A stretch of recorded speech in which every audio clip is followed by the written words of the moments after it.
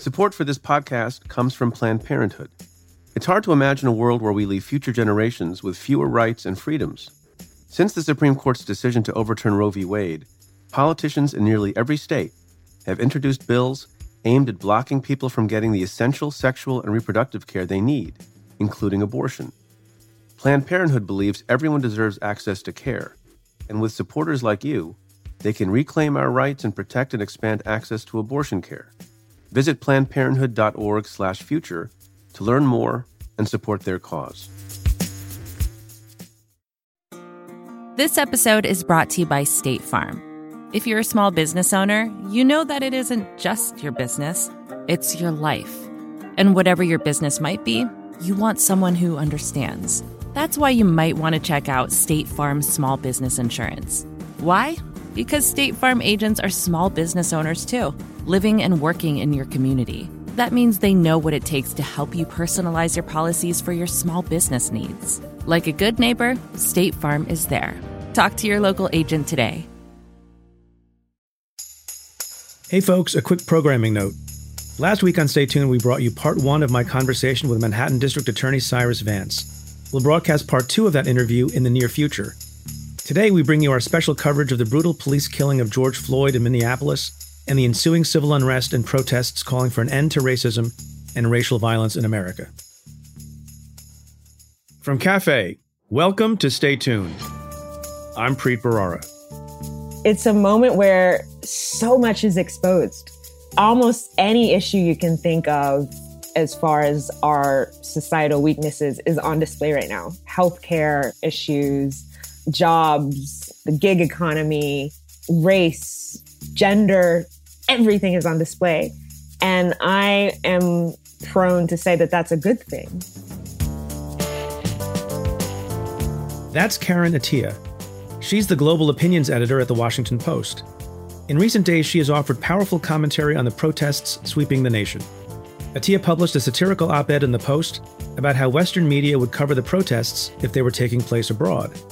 Since joining The Post in 2014, she has expanded international visibility and diversity at the paper, including by bringing on the late Jamal Khashoggi, who was murdered at the Saudi consulate in Istanbul in October 2018. We talk about the burgeoning movement we are watching take shape, the world's view on American police brutality, and the importance of being mindful in our language during this sensitive time. That's coming up. Stay tuned.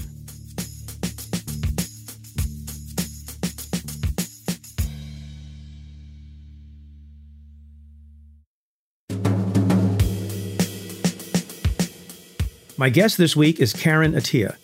She's the global opinions editor at The Washington Post, where she has worked since 2014. In recent weeks, Attiah's commentary has focused on the pain many are feeling about the police killing of George Floyd and the racial injustice that continues to pervade the lives of Black Americans.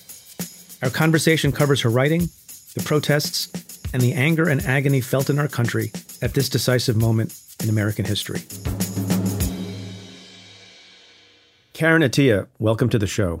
Thanks for having me. So we were discussing just before we started taping that when you ask someone how you're doing, it can end up being a longer conversation than in normal times. But I'll ask you, how are you doing?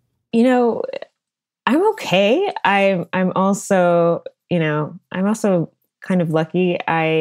When the coronavirus really took a foothold, I'm actually, speaking to you now from Dallas, Texas, which is my hometown. So I'm kind of hiding with mom and dad. I have hijacked a portion of their garden to stress garden when necessary. And they've given me... What are you growing? They've given me really nice creative license to, I have planted gardenias, lilies, jasmine. Now, mind you, parts of the garden were in pretty shabby shape. So it's given me something to kind of, renovate in a way. I was just kind of navigating both the coronavirus and the disruptions that has caused, and now navigating this, the protests and what we're seeing across the nation. So it's nice. And it's nice to be able, to spend time with mom and dad and family, of course, as an adult. So I'm doing okay. I could be sleeping better. I could be eating a little better, Some days tricks for dinner. Do you know what day it is? Have you lost track of the days like I have? Today's Wednesday, right? Let me check. Yes. I should note that we're taping on Wednesday, June 3rd at around 10:30 in the morning. So once I ask the question, how are you doing?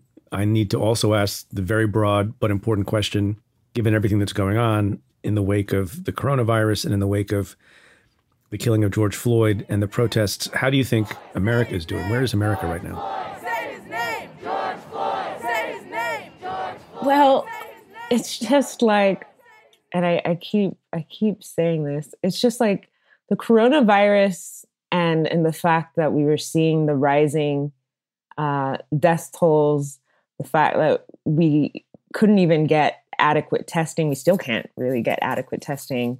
Seeing the images of health workers scared to death because they have to rely on basically some of them wearing garbage bags. I mean, I was like, we've hit rock bottom. Like, this feels like a rock bottom moment for, American democracy, honestly, because a public health crisis is a political crisis very often, I would say. And then within the span of just, 7-8 days, we went from, a viral video of a white woman in New York City threatening to call the police on an African-American man, Christian Cooper. We went from that to the murder of George Floyd and that viral video to like protests and uprisings and crazy images of violence and arrest. And now we're under curfew. So all that to say, when I say I thought we hit rock bottom with coronavirus, it feels like rock bottom has a trap door and we've fallen through the trap door. As some people say, it's always darkest just before it goes completely black. Yeah, right. And I think, but at the same time, it's a moment where so much is exposed.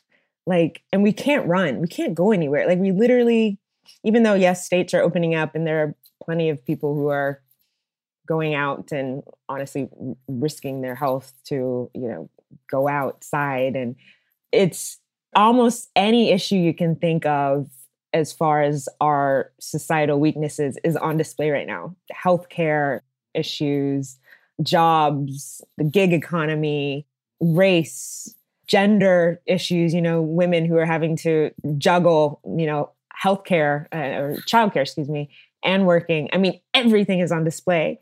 And I am prone to say that that's a good thing. Yeah, it's quite mixed. And I just kind of feel like, particularly in the last several days, it's a time for action, to not really be quiet. We can't hide. We need to talk about these things. We're literally sitting at home. What else are we going to do? Well, everyone's at home. It's right. It's hard to distract exactly with other work. So look, I've been around a while. I'm a bit older than you are, but you have covered protests and written about some of these issues a lot more than I have observed. But this is pretty remarkable. Day after day after day, not in one city. I mean, the Rodney King protests back in 1992, I think were largely limited to Los Angeles. This is widespread, not only in the United States. There are images of large protests in Europe, in Amsterdam, in Paris. This is not the first time this kind of tragic killing has occurred at the hands of a white officer where the victim is an unarmed black man. Why do you think, or do you have an explanation for why now the protests are so massive and so widespread? Yeah, even as you were speaking and as we were thinking about things going viral, I mean, Uprising is going viral as well. Even just this morning before you guys called, I was looking at a video on Twitter from New Zealand of people doing the traditional haka, the Maori ceremonial ritual in support of Black Lives Matter.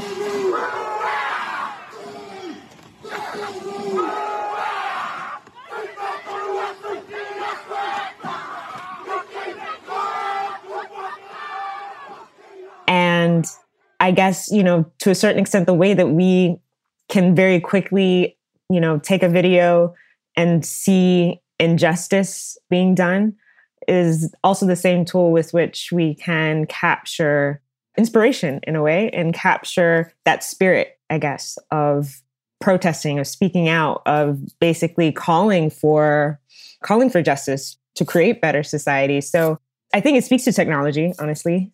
We know that, yes, technology can be a tool that for surveillance and for oppression, targeting, all of that. But again, it can also be a way to connect us all in many of these struggles that very much are global, that we were already, I mean, it's not just Americans sitting at home. Many people around the world are still dealing with the coronavirus as well. So there really isn't anywhere to run or to go, except in a way out into the streets. And this notion that people are, especially in places where the coronavirus has not been controlled, that they're willing to risk their lives, basically. Well, it's a remarkable thing. I remember thinking that, you know, you have approaching 25 or 30% unemployment, 100,000 people dead, lots and lots of failures of leadership at the state level, the local level, the national level. That didn't bring people out, but the death of George Floyd did. And it's a pretty remarkable thing. How long do you think it goes? That's the question. I mean, we're in what, day 8 9? or 9, or 8. Clearly, if anybody saw me on Twitter, I've lost all sense of time. I thought we were in June and I was like, year's half over, yay. And people were like, it's still June. How long does it go? It goes as long as we're willing to sustain. I mean, that's a question. How long are we willing to go at it? And what are we willing to do? And not just folks like you and me who are writing and talking about it, but just literally the people in the streets. And maybe there is that feeling. I mean, for many people, unfortunately, with the unemployment now, they don't have jobs to go to tomorrow morning. And in a lot of ways, I mean, my feeling is almost like we are at rock bottom. So what do we have to lose in a way? And enough is enough, whether it is, I mean, at the end of the day, whether it's police brutality or the mishandling of the coronavirus pandemic, it's a failure of leadership. Like our people are being failed over and over and over and over and over again. So you say tired. You know, I want to ask this question. I hope it's an appropriate question to ask. What is the principal emotion that you and others in the Black community are feeling? Is it weariness? Is it being fed up? Is it anger? Is it something else? Is it a combination of things?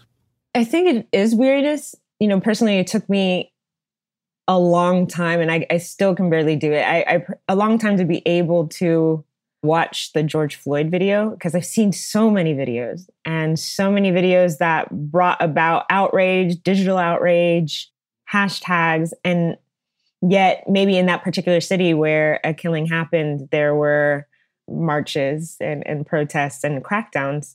But I think for me, it's a weariness, but I'm heartened by the fact that, like, this is the first time since, I would say, you know, kind of Black Lives Matter became more in the public awareness in 2014 or so.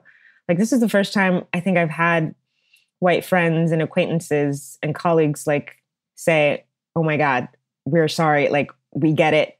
What can we do? Like, this is enough." This feels different. Black folk aren't surprised. We've been living with this for generations. And it's not just here in this country. It's Black people in the West, in France, and in the UK who've been talking about these issues for such a long time. And we kind of doubted, we wondered, like, okay, all these videos happen and nothing changes. You almost think like it's almost trauma porn, consuming this death, and then nothing happens. But this time, it feels different. And unfortunately, it feels different in the sense that we're seeing just how willing, at least this administration wants to go in terms of deploying weapons of the state against largely peaceful protests. So that feels scary at the same time. While I feel a little heartened and I feel like this is different and I feel, dare I say, a little bit of hope, I'm also quite scared when curfews are hitting these cities and when you hear announcements of some cities saying that media should not be here after dark. Like, that makes me worried for people who could be killed, could be hurt, and have been arrested. It is still a frightening thing. Yeah, I want the pushback. But I want to press you on that a little bit, because you mentioned Twitter and you've been tweeting, and I've been following your Twitter account avidly for a long time, and everyone should. You posted something this week. I don't know if it's a verse. It could be a verse. You posted it in verse form. You wrote this: when white men march armed with their privilege and guns, America doesn't do much, perhaps a little shrug. When black people march armed with anger and grief, America unleashes all hell just to suppress our speech. What did you mean by that? Yeah. Oh my gosh. I don't know what sort of like Langston Hughes inspired like middle of the night delirium. I think it's pretty cogent. I don't think it's delirium. I definitely, I was just unleashing emotion. Because even before all of this happened, we were seeing with the coronavirus, the double standards in this country in terms of who is allowed to use force and violence to get their point across. And so those images of armed white folks in the capitals in Michigan with their assault weapons, demanding their way and demanding the country reopen. And when we say the country reopen, it usually means essential workers who are usually black and brown, non-white, going back to work to help keep this economy afloat and serving everybody, putting themselves at risk. So when you see that and the police aren't tear gassing them, they aren't violently dispersing them, they aren't arresting them, they're allowing them to vent. And then we see now here, largely peaceful Black folk taking to the street after someone has been violently killed. And we're met with an insane amount of force, and not just force against Black people. I want to say that the pushback and the force, it's white people, it's brown people, it's Latino people, it's old people. It's, the videos of NYPD, their cars ramming into crowds. I saw a video of I can't remember the city now, but like an older white gentleman with a cane who was, it looked like waiting at a bus stop, who was he was shoved to the ground by a police officer, a SWAT team.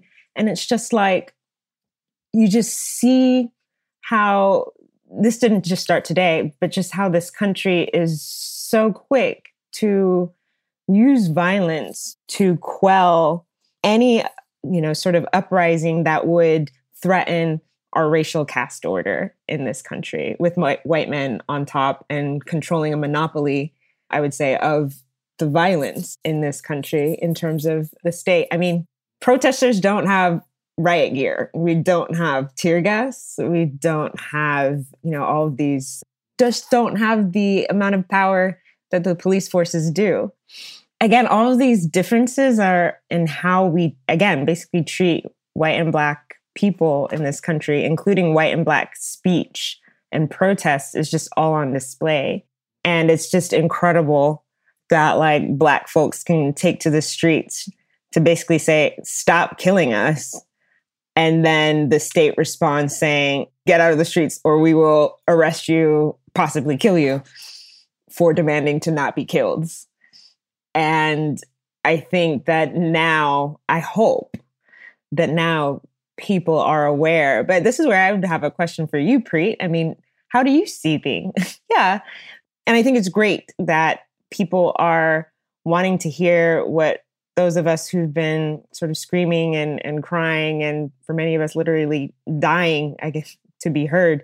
But I'm just curious about how non-Black people are seeing this and how you're feeling about it. Well, I'm angry like everyone else. I've had a career in law enforcement. So I've seen some of these issues up front and have been called upon to examine them. And I, like a lot of other prosecutors, have had cases where we weren't able to do justice for the families. And that, that hurts a lot. In some cases we were. We brought a lot of cases in, against law enforcement officials in Rikers Island. I've spoken to the families of people, including inmates who have been killed at the hands of, racist, violent men. So I know it from a professional standpoint. I'm not white, but I'm also not Black.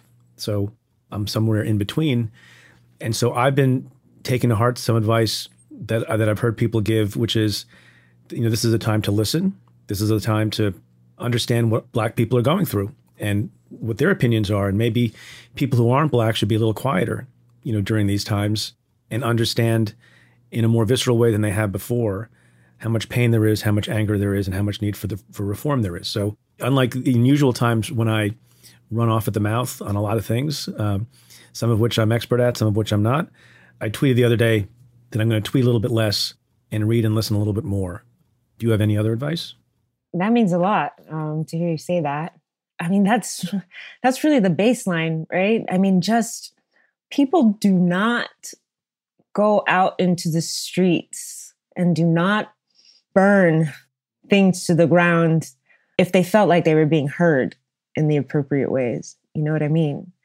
That is, at the very least, I think what people are asking for is to be listened to and heard. And you asked earlier about how long you think this will go. And again, I don't know, but I do think it seems like white folks and folks who just have more privilege, whatever that looks like, are taking stock, which is great. And even we have to consider, I'm sure, that those in law enforcement, these are their communities too. They should be.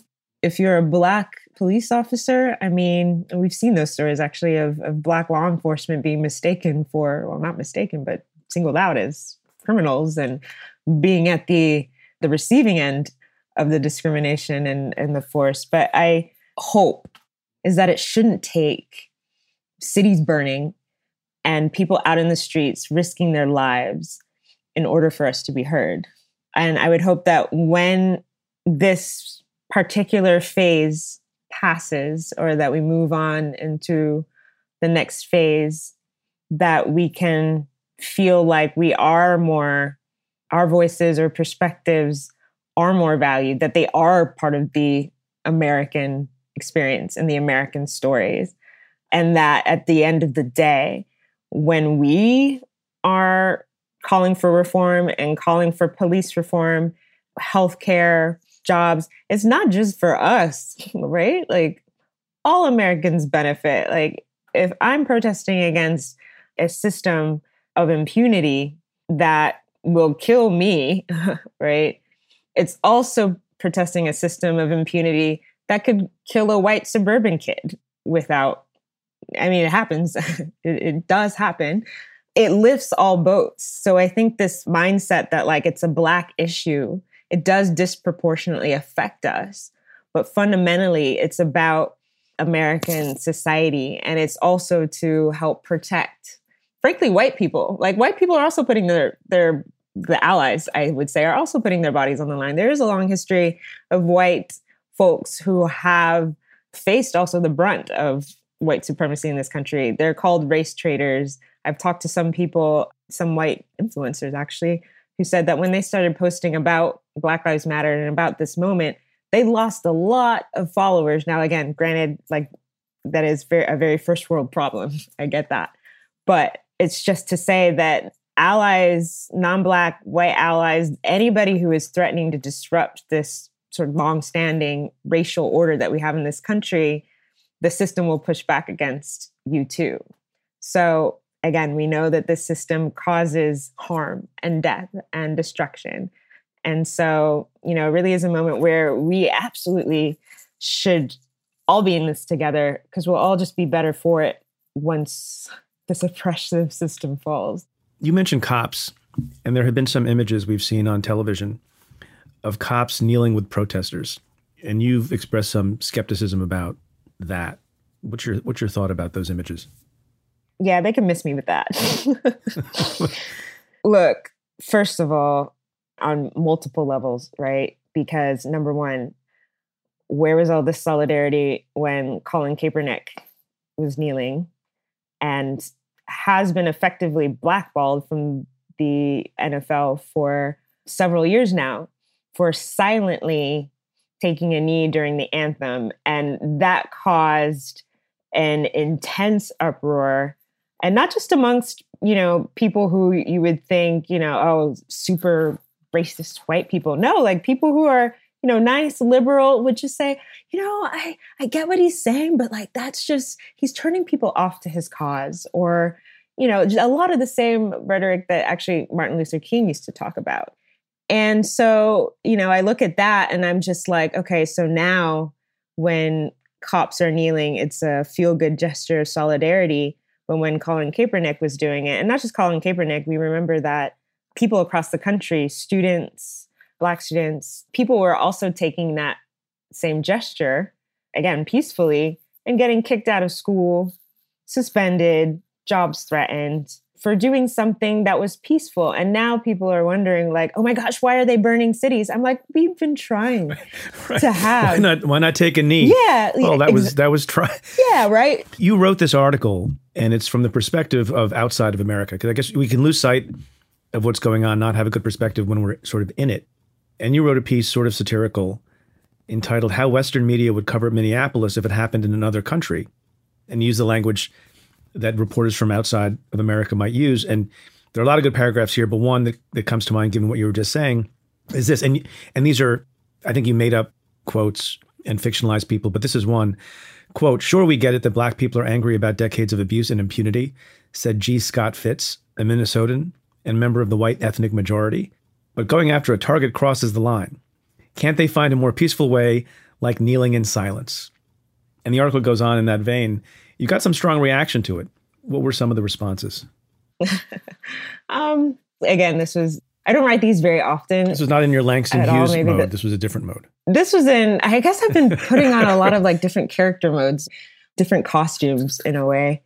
So, I mean, the last time I wrote something like this was actually after Charlottesville.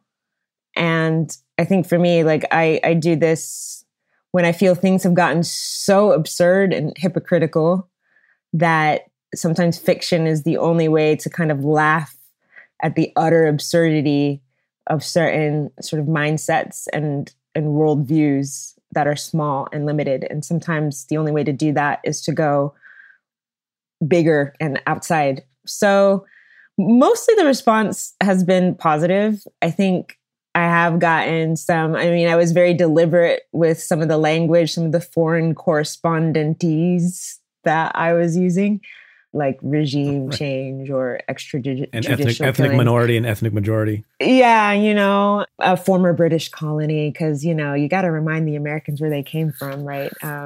But I think most of the reactions have been positive. I mean, I did get some sort of miffed, mostly white male correspondents, like, "How dare you? Like, you're mocking us." And I'm like, well, if you're doing your job well, you have nothing to worry about, because basically what I'm trying to do is to mock mediocrity and laziness and how we look at the world and how we tend to view, us as this shining beacon of light and democracy and Dunkin' Donuts, whatever. And the rest of the world is the field. The rest of the world is the rest, the center or the metropole and the periphery. And so very often those of us, my parents are from West Africa. And for a long time, I just grew up with these stereotypes and cliches of Africans, that we were poor and violent and lived in huts and swung from trees. And I would see that not exactly that, but that sort of lazy two-dimensional reporting and coverage. So this was a chance to flip the script in a way that was hopefully funny, but also a way to just imagine a different world. I think like it's not completely about trying to make fun of things, but just imagine, right? If we really did pay attention to the fact that right now, as much as we are talking about race and Black issues here in the United States, I'm always aware that Blackness is not just American, that in terms of the Black world, Africa right now has been handling, at least hasn't seen the coronavirus epidemic ravage it as everybody predicted that it would. And that's why I wanted to highlight that in the piece, that, hey, maybe that's a great place for Black people to find asylum right now, because we have these perceptions that Black countries are automatically dysfunctional. And I guess, I just wanted to imagine a world where at least Black Americans had a place of safety, I guess, of refuge. So it was fun to write, not so much fun to deal with the, foreign correspondent, like white mansplaining to me as if I haven't been a correspondent. They'll get over it. Yeah, I'm over it. I'm good. I'm just like, step your game up. Like, don't come to me. Support for Stay Tuned comes from Mint Mobile. The secret to Mint Mobile's premium but affordable wireless plans is that they sell them totally online. Mint Mobile was one of the first to cut out the costs of retail, and they then pass those savings on to you. By switching to Mint Mobile, you could say goodbye to an overpriced monthly plan or unexpected fees. You can get 3 months of premium wireless service for $15 a month. That includes unlimited talk and text, plus high-speed 5G data. Signing up is super easy and painless, and you don't even need a new device when you do. To get this new customer offer and your new 3-month unlimited wireless plan for just $15 a month, you can go to mintmobile.com/Preet. That's mintmobile.com/Preet. You can cut your wireless bill to $15 a month at mintmobile.com/Preet. $45 upfront payment required, equivalent to $15 a month. New customers on first 3-month plan only. Speed slower above 40 gigabytes on unlimited plan. Additional taxes, fees, and restrictions apply. See Mint Mobile for details. Support for Stay Tuned comes from Squarespace. In this day and age, if you're starting a new project, one of the first things on your to-do list is creating a website. That might seem a bit scary at first, especially if you've never done it before. But there are tools out there that make it easy for anyone to create their own site, like Squarespace. Squarespace is an all-in-one platform that you can use to build a website and help people find your ventures. Creating a website with Squarespace is straightforward and painless, even if it's your first time making one. Whether you want to sell your products or a service, or need a place to host your blog or portfolio, Squarespace can help you get your name out there and makes it easy to find on the web. They have plenty of tools to help make your website look pretty great too, all while customizing it to fit your particular needs.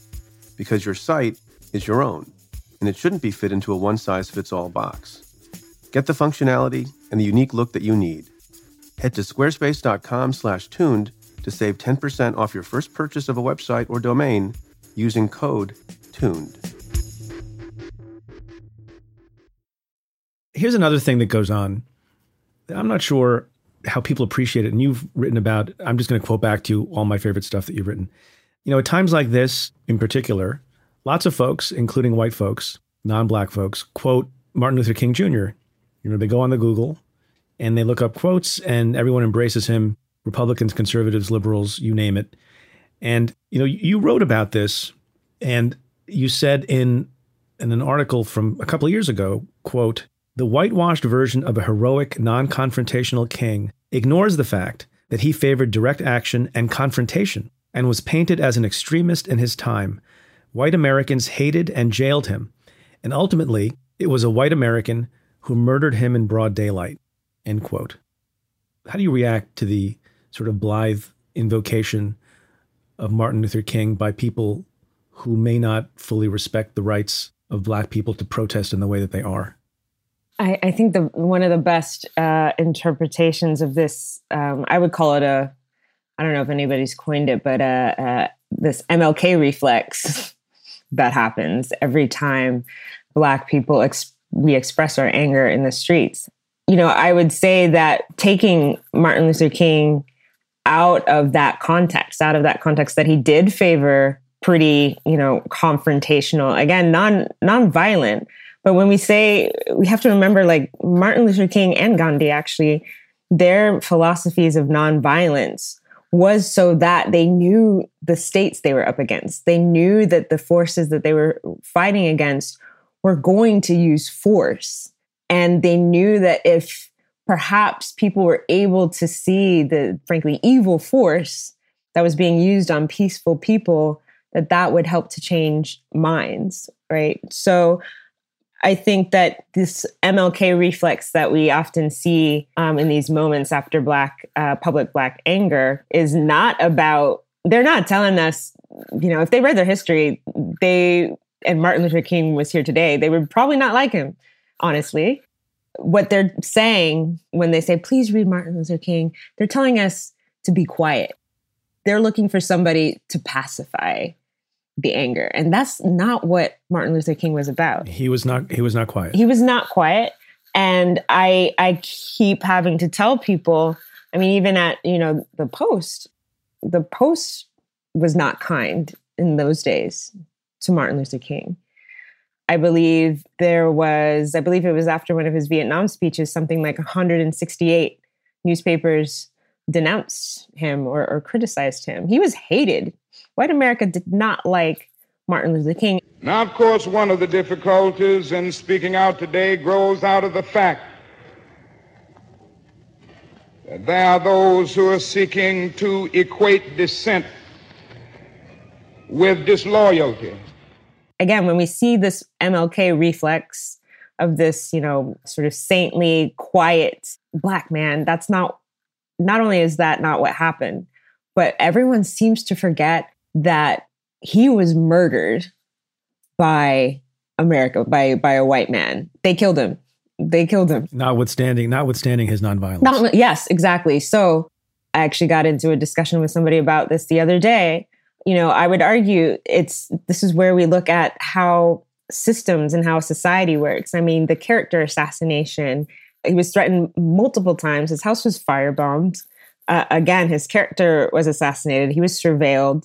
The white establishment at the time was trying to kill him for a long time, trying to silence him. And up until the moment that they actually physically murdered him. And then after that, we know what happened. Washington, D.C. erupted into riots, destroyed parts of the city. And not too long after that, civil rights legislation was passed. So again, there was a lot of bloodshed, a lot of violence in order for at least legislative change to come.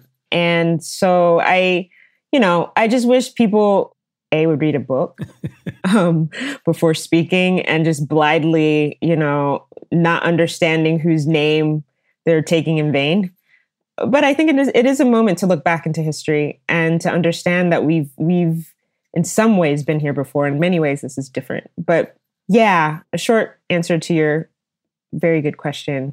I usually just tell people, you're not saying what you think you're saying when you're asking us to follow Martin Luther King's example. We actually are. And you still don't like it all these decades later.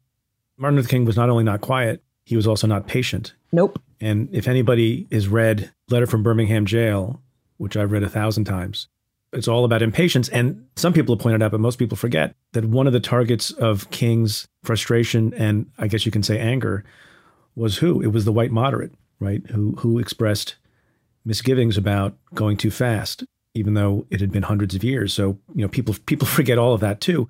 But what hearing you talk, I wonder, do you think we're lacking of a leader like Martin Luther King for this time or no? And this is where I am very interested in what sort of our new activists would have to say about this. I mean, I'm not even sure. I think that the thing with MLK and with the leaders in those times, I mean, they were fighting against, actual legislation. I mean, actual segregation. I mean, a myriad of issues. I mean, again, Martin Luther King, despite all the modern whitewashing, Martin Luther King was very against the Vietnam War, was very against a myriad of issues and American aggression, not just domestically.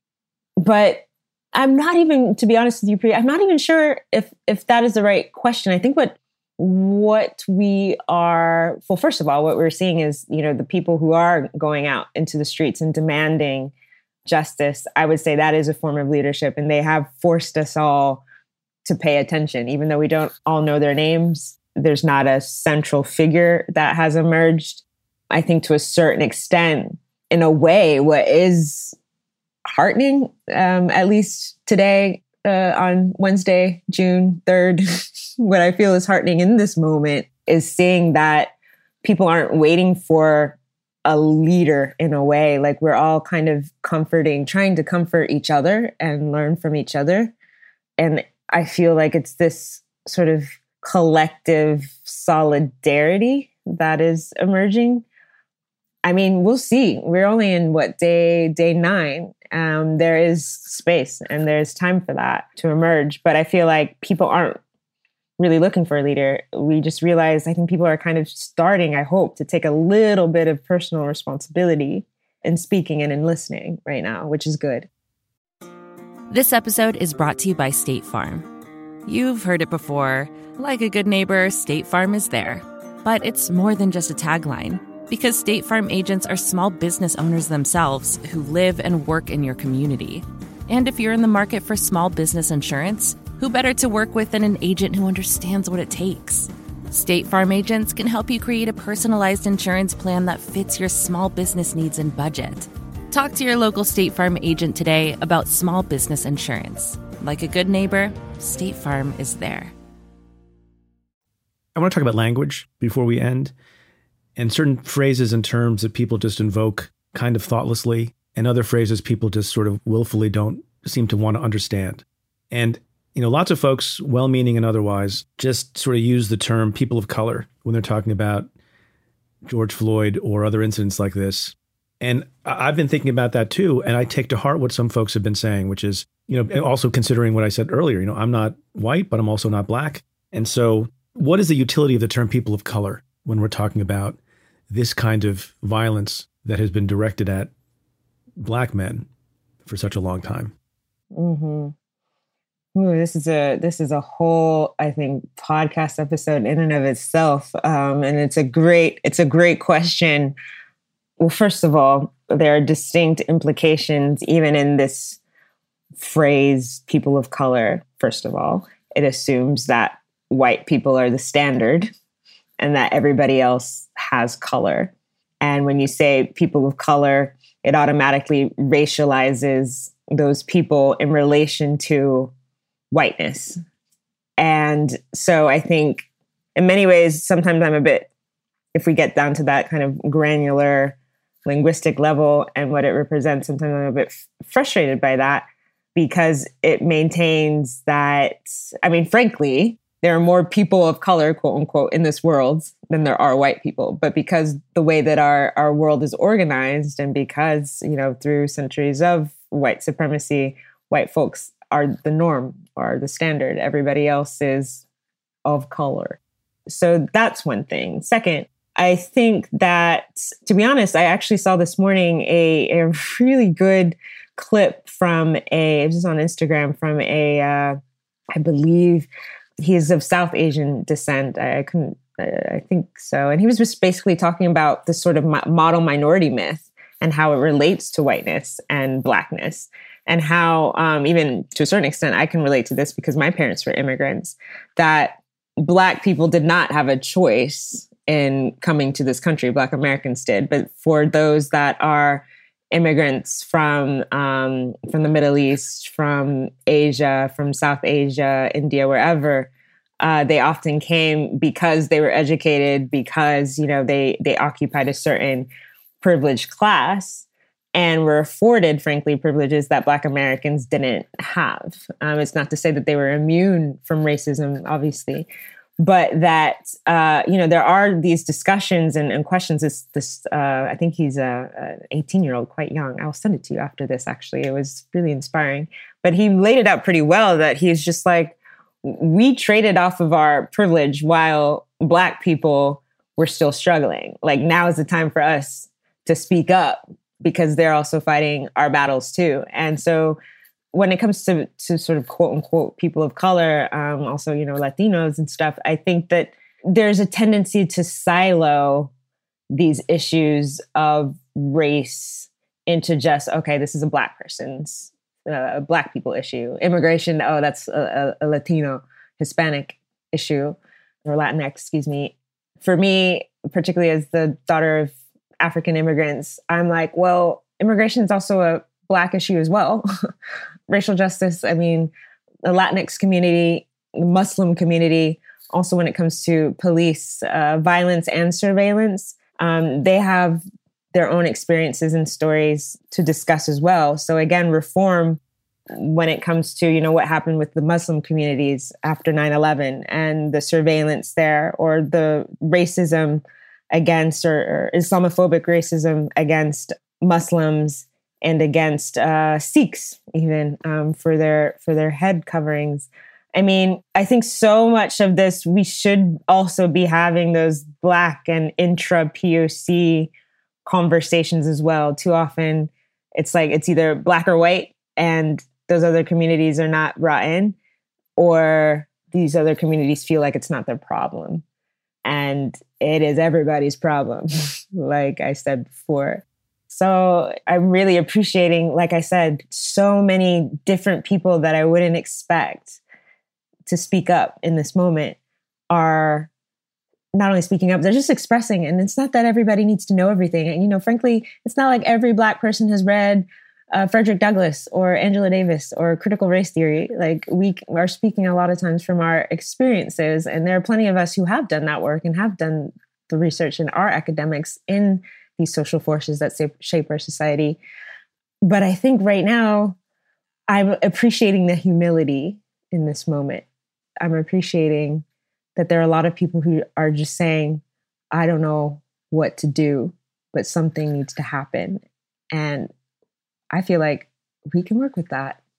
I remember after the travel ban, not to compare these two things, but people would email me and say, I want to do something. I'm not a lawyer. Tell me who to give money to.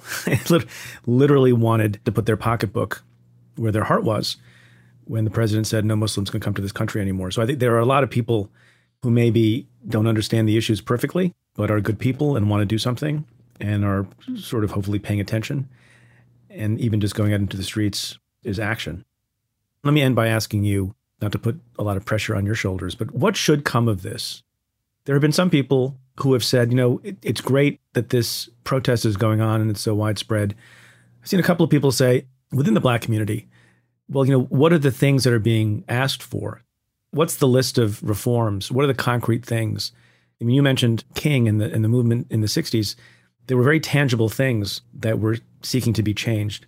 Is that necessary here? Or is just this moment of people waking up and paying attention and learning and listening enough?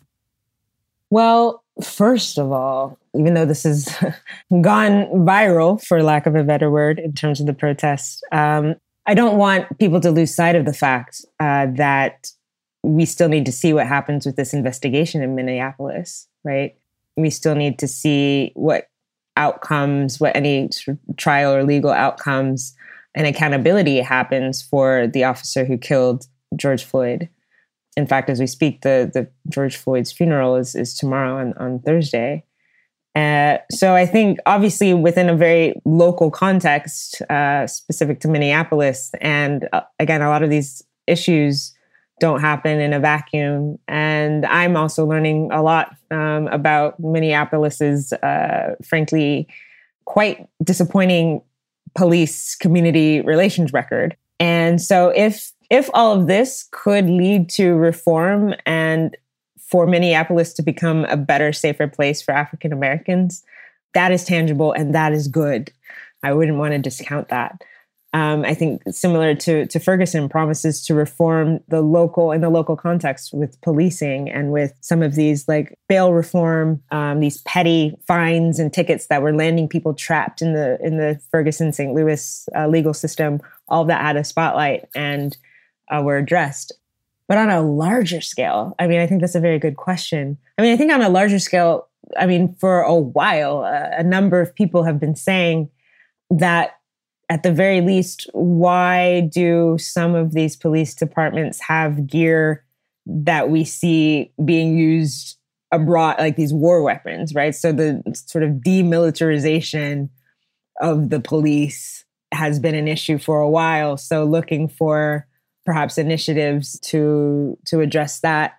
But I agree with you. It's a different case than in Martin Luther King's time.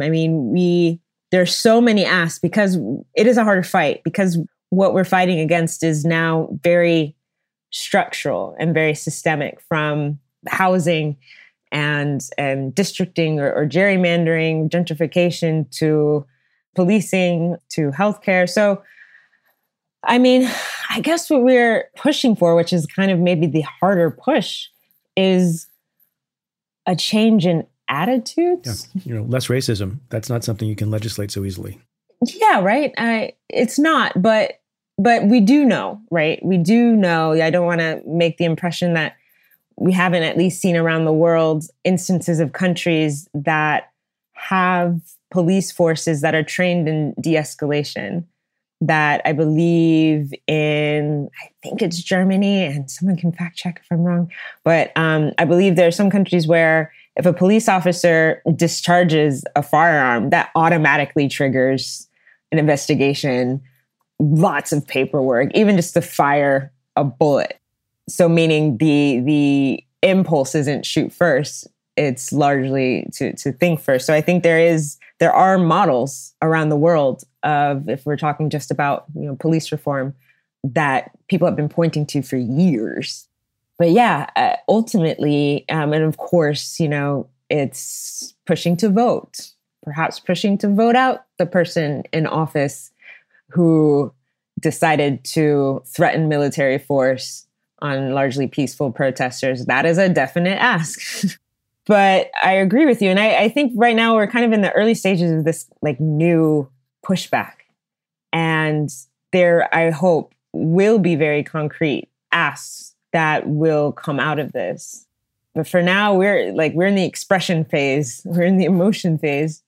But I agree with you. This is now the time to coalesce around very specific wins, I suppose, that can help carry the momentum forward so that people don't feel, I hope people don't feel defeated. I already feel strangely, which I haven't felt in a while, at least I feel a little hopeful. I've also been looking at protest dances from around the world on my Twitter this morning. So I'm in a good mood. It's just, dancing keeps the spirits up. Singing keeps the spirits up. And it's just so beautiful to see the way that there are nonviolent but beautiful ways to express discontent, elegant ways to express rage.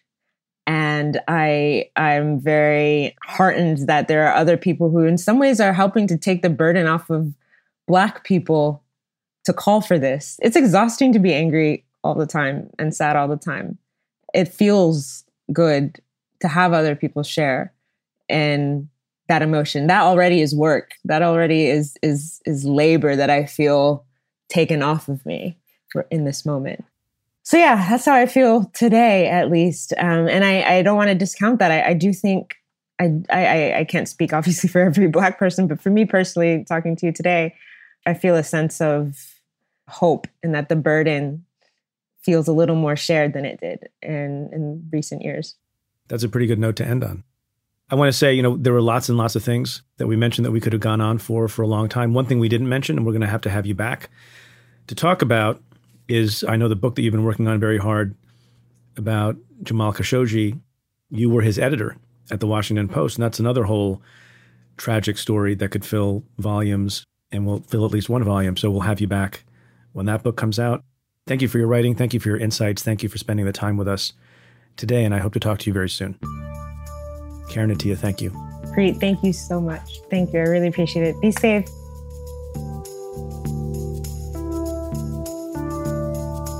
Well, that's it for this episode of Stay Tuned. Thanks again to my guest, Karen Attiah. Our guest next week is historian Heather Cox Richardson. Email us at letters@cafe.com with your questions and comments. If you like what we do, rate and review the show on Apple Podcasts or wherever you listen. Every positive review helps new listeners find the show. Send me your questions about news, politics, and justice. Tweet them to me at Preet Bharara with the hashtag AskPreet. Or you can call and leave me a message at 669-247-7338. That's 669-24-PREET. Or you can send an email to staytuned@cafe.com. Stay Tuned is presented by Cafe. The executive producer is Tamara Sepper. The senior audio producer is David Tadashore. And the Cafe team is Matthew Billy, David Kurlander, Sam Ozer-Staten, Calvin Lord, Noah Azulai, and Jeff Eisenman. Our music is by Andrew Dost. I'm Preet Bharara. Stay tuned.